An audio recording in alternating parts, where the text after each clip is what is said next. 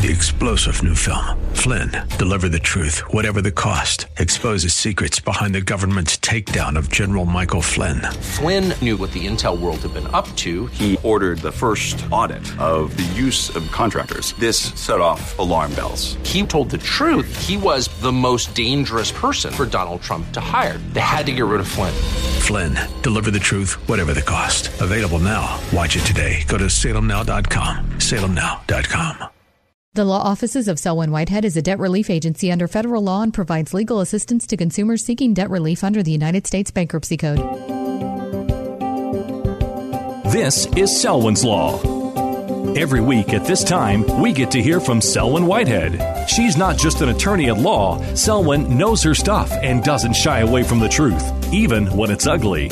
Her Bay Area practice focuses on helping her clients to manage their wealth through estate and tax planning, to managing their debt through reconstruction or bankruptcy. And now, it's time for Selwyn's Law. Good day, and welcome once again to Selwyn's Law. My name is Selwyn Whitehead, and I'm a California Bar Admitted Attorney, and I'm also a bankruptcy law certified specialist who's been certified by the State Bar of California's Board of Legal Specialization. So in addition to my JD, I hold a couple of master's degrees in law. That is to say, I am both a master of the laws of taxation and a master of the laws of intellectual property. And because of my education, my training, my experiences, my life's observation, and my lifelong interest in business and money and finance and the creation, preservation, and transfer of wealth within families and communities, including tribal communities, and the roles that these particular aspects of economics play in the lives of everyday people like you and me, I primarily practice bankruptcy law. However, I also practice the related fields in my overall finance practice, including debt wealth management, estates and trusts, real estate, and of course, taxation law. Now, with these areas of law as my reference points, as they relate to the personal, familial, community, and small business finance areas, I've spent the greater part of the last 40 years, both before and after getting my license to practice law, fighting for the economic empowerment, the economic independence, and the economic autonomy of women and people and communities of color, including indigenous communities. And because I grew up as a military brat and I helped create another one with my former military spouse, I have firsthand knowledge of just how hard it can be sometimes financially and economically for our citizen soldiers, sailors, airmen and women and Marines and their families in our sometimes less than patriotic capital-based economic system, especially after these individuals and their families separate from the service. As such, I've also proudly served veterans of all stripes and in all branches of the military. And once again, I have to share with you how blessed I was as a child and a young woman. That is to say, because I had the great fortune to not only know my grands, but actually was able to spend a great amount of time with them and actually became friends with both my maternal and paternal grandmothers, both of whom survived the four great economic challenges of the 20th century. That is to say, they lived through the Great Depression, they lived through World War II and its privations, and unfortunately, they lived through and thrived, for some reason, the systemic racism and misogyny that continues through and to today. And as these women helped raise me and loved me and shared with me the stories of their grandparents who loved and raised them in the post-Reconstruction Jim Crow South, of which I spent some time in as well, is out of my great respect for these lovely women and who are always with me in spirit, urging me on that when the situation is right, I am sometimes able to at least attempt to vindicate the rights of seniors who find themselves the targets of, and unfortunately more and more the victims of some of the most pernicious forms of financial elder abuse that you could ever imagine that's running rampant in our society today, that's impacting, in particular, seniors and disabled folks of all stripes. So the purpose of Selwyn's Law, in case you haven't guessed it, is to discuss the law related to your money and more probably these days, the lack thereof, and your overall finances and what you need to consider to protect and reclaim or rehabilitate your and or your family's and or your businesses' health, wealth, and money-related well-being as I understand these concepts in this non-threatening educational forum. However, I must once again ask you to please note that this show does not provide any legal advice, nor am I developing an attorney-client relationship with anyone within the sound of my voice. Instead, this show strives strictly to serve as an educational forum for the exchange of information from me to you that might be helpful to you as you begin your search for more detailed information that's tailored to your specific set of facts and circumstances, and hopefully provide you with at least an overall outline of some of the key issues that you may need to help you seek out and find the qualified professional help I believe you need if you're having a legal issue that intersects your finances and or your overall assets and or your debt. Now, this may come as a surprise to some of you, but did you know that some of your fellow listeners out there in Radio Land take exception with my pro-choice stance? When it comes to my firmly held belief in a woman's privacy and choice, when it comes to if, when, and with whom she wants to start and raise a family. And as this show is all about the intersection of the law and finance and economics and wealth creation and wealth preservation, this show is broadcast and rebroadcast on networks that serve primarily Christians, but also folks who follow other faiths. And all are welcome, including those who don't believe as I do, or some of you who don't believe at all. That's fine with me. I'm happy to have you listen, and I'm happy to hear your comments as long as they're, kind and courteous in the manner in which this show is presented, even if you don't like the topic or agree with what I have to say. As many of you know, I'm not very religious. By that, I mean I don't practice dogma. However, I am a Christian, proud to say it, and I am very spiritual. And most of my spirituality comes from the fact, and I believe, and I've shared this with you before, is because I'm a member of the Anglican Communion. And it's not kind of anything. It just gives me the freedom to be myself and find God in my own way. And it gives me the license to educate myself in all aspects of being a human being here on this planet that God gave us all to share. Now, the churches of the Anglican Communion, and there are many, consider themselves to be part of one holy Catholic and Apostolic Church, and to be both Catholic and Reformed at the same time. How do you like that? Now, for some of the adherents, Anglicanism represents a non-papal form of Catholicism. For others, it's a form of Protestantism, although there's no dominant figure such as a Luther or a Calvin. For others, their self-identity represents some combination of the two. The communion encompasses a wide spectrum of beliefs and practices, including evangelism, liberalism, and Catholicism. The Anglican Communion is also known as the Episcopal Church here in the United States, and those who adhere to its tenets are known as Episcopalians, of which I'm one. When I was a child and a young lady, until I was confirmed as a Christian in my church and thereby responsible for my own soul, those who had my soul in trust, and those were my parents, my grandparents, and my godparents, they all insisted that I go to church every Sunday and attend Sunday school and attend pre-confirmation classes when I was old enough. Now, in those particular venues, in addition to learning about passages from the Bible, each week our parish priest would lead us in the prayer of the people from the Book of Common Prayer. However, what I was taught and came to believe was the greatest commandment and the golden rule. Now, what is the greatest commandment as I learned it as a child and still believe today? It comes from the book of Matthew. Jesus was asked, "Teacher, which is the greatest commandment in the law?" And Jesus replied, "Love the Lord your God with all your heart and with all your soul and with all your mind. This is the first and greatest commandment. And the second is like it. Love your neighbor as yourself. All law and prophets hang on these two commandments." Now, the golden rule. So, in everything, do to others what you would have them do to you.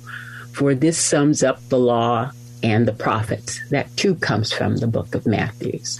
So even a simple-minded person like me can remember these succinct commandments, and they form the basis of my belief that God is a loving God, not to be feared, but to be loved and admired, similar to the relationship that I have had with my late father, and who always wanted me to be strong, independent, and an autonomous woman, and therefore urged me to be the best person I could be and make a true contribution to myself and my society, and thereby I would be able to show the greater glory of God. Now, some of you really want to know why it is I believe in a woman's right to privacy, as it's not mentioned in the Constitution. And I've shared with you in the past, I think it comes from the 9th Amendment and the 14th Amendment. Now, the 9th Amendment is pretty straightforward. It's just one sentence. It says, the enumeration in the Constitution of certain rights shall not be construed to deny or disparage other rights retained by the people. Meaning that the founders of the Constitution all recognize and agree that human beings had other rights aside from those that are expressly mentioned in the Bill of Rights, and that even though these unenumerated rights were just that, not mentioned in the body of the Constitution or in the Bill of Rights, they nonetheless were valid and should not be violated by either the federal or independent individual state governments. As such, I believe, and I believe you will agree, that control of a man's reproductive systems were and remain his sole province. As such, the same must be, in all fairness, said for women. So, when we come back, I want to share with you my belief that maybe there's a way for us to bridge our differences. And that's what we're going to talk about when we come back. So, we're going to take a short break, and I'll see you on the other side.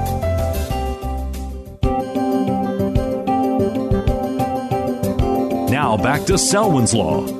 Once again, your host, Selwyn Whitehead.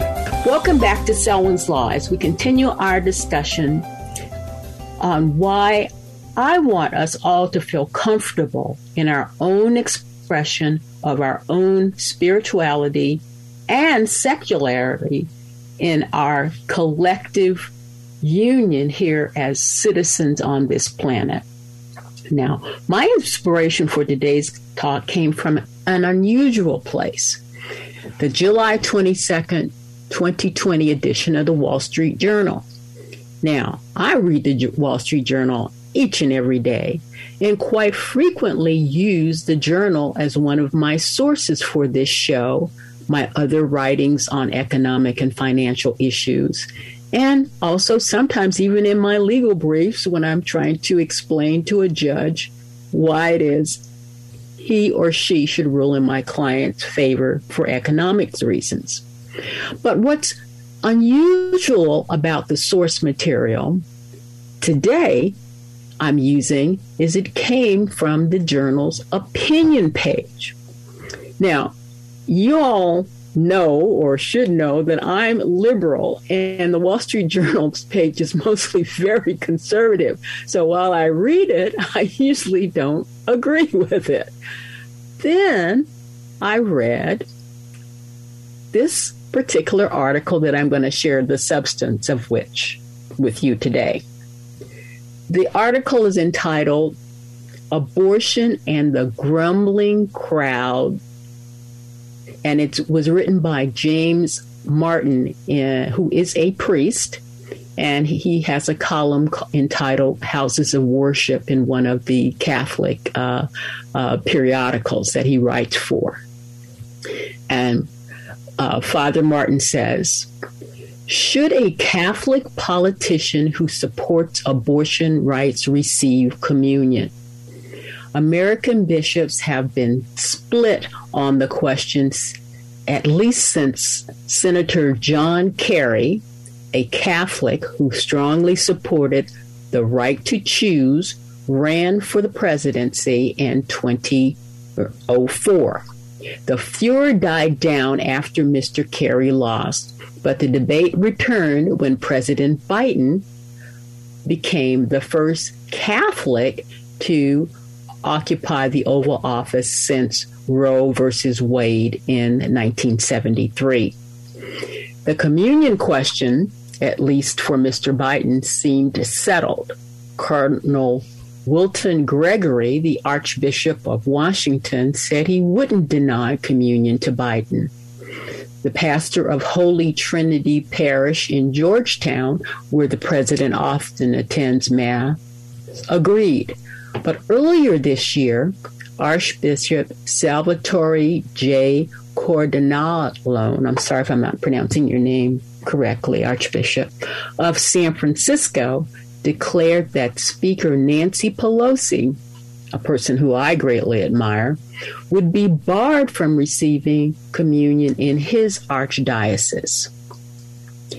The San Francisco Archbishop, along with the U.S. Conference of Catholic Bishops, called abortion the preeminent moral issue of our time.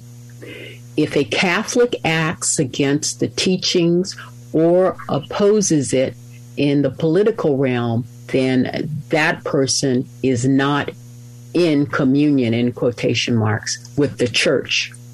The Archbishop has written that a Catholic legislator who supports procured abortion, in quotation marks, commits, in quotation marks, a manifestly grave sin, which is a cause of most serious scandal to others, in quotation marks.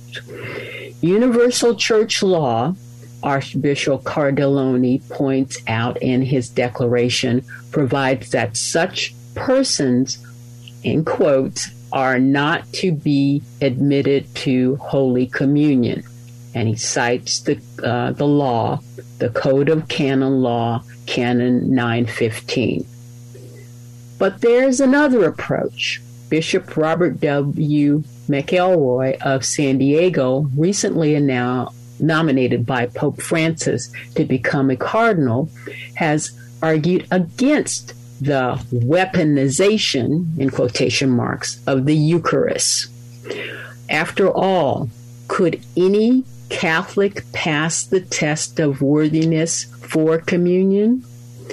It is the moral obligation of Catholics to embrace all the teachings of the Church in their entirety, he writes. But failure in fulfilling that obligation in its fullness cannot be the measure of the Eucharistic worthiness in a church of sinners and questioners who must face intense pressure and complexity in their daily lives. Bishop McElroy also notes that the focus of these restrictions is often highly selective. Why target only abortion? There are other important life's issues. Consider former Attorney General William Barr, who supported the death penalty, which is the Catechism of the Catholic Church clearly declares inadmissible. Yet, there's little outcry about Mr. Barr receiving communion.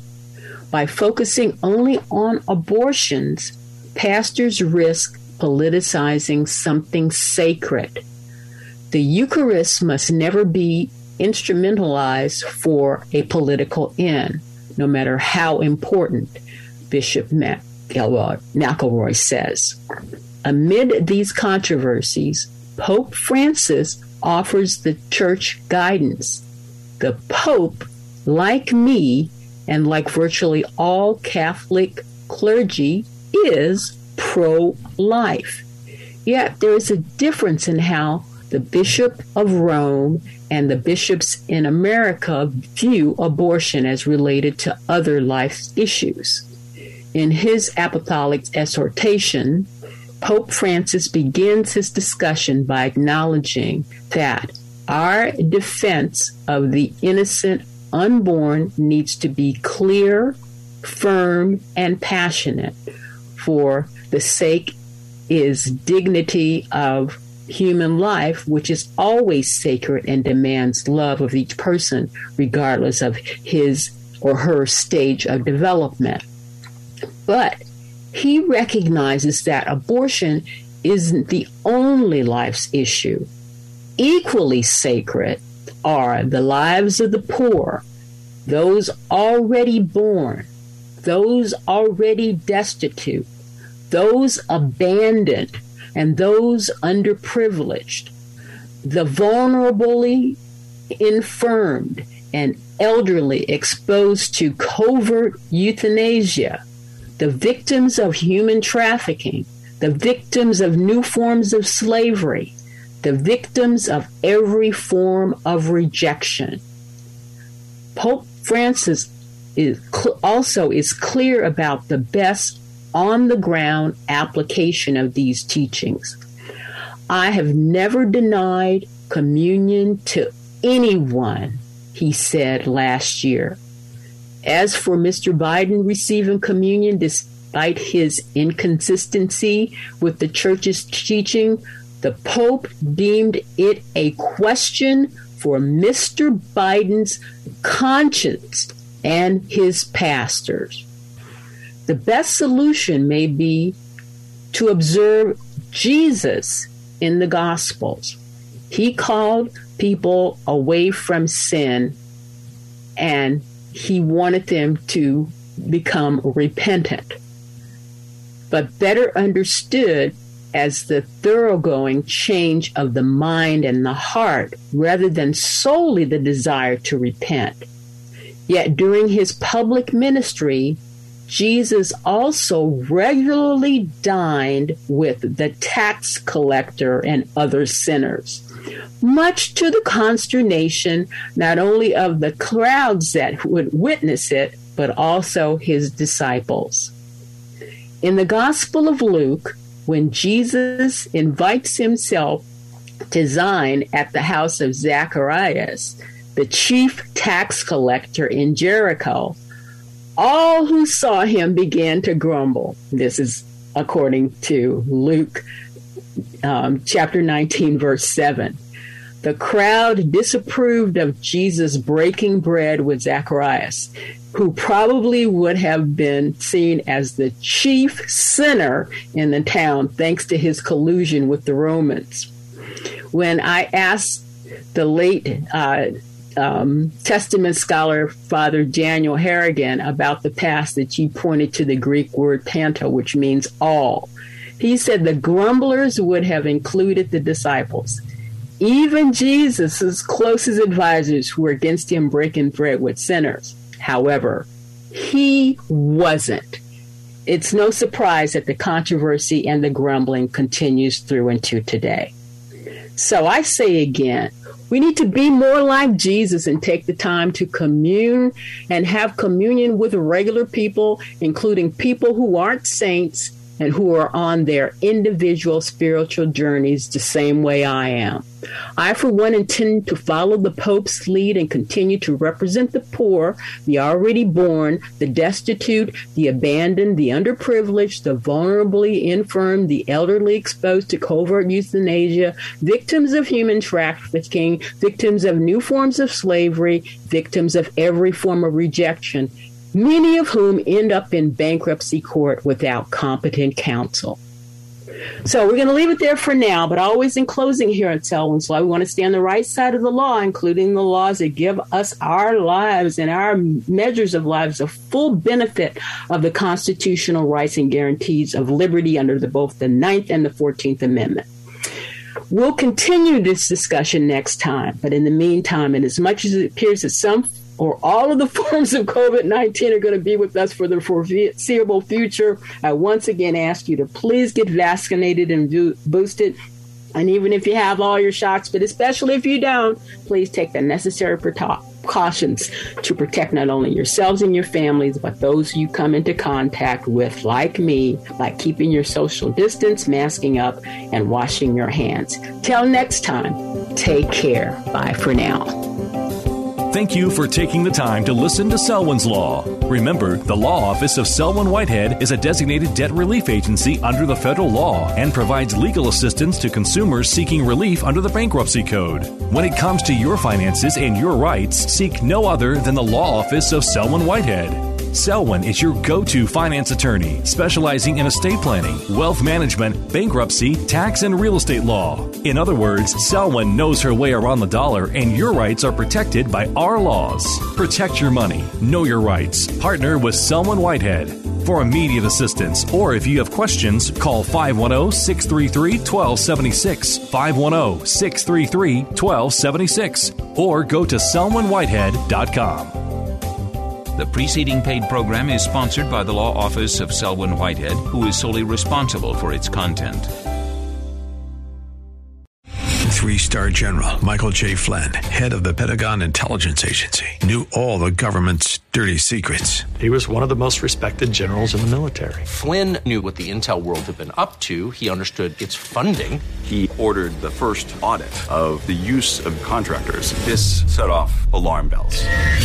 The explosive new documentary, Flynn, Deliver the Truth, Whatever the Cost, uncovers the facts behind this scandal. Flynn told the truth. He was the most dangerous person for Donald Trump to hire. I find out the worst enemy that I'm going to face in my life is right here in America. They took my assessment and they wanted me to change it. And I was like, I'm not changing it. They had to get rid of Flynn.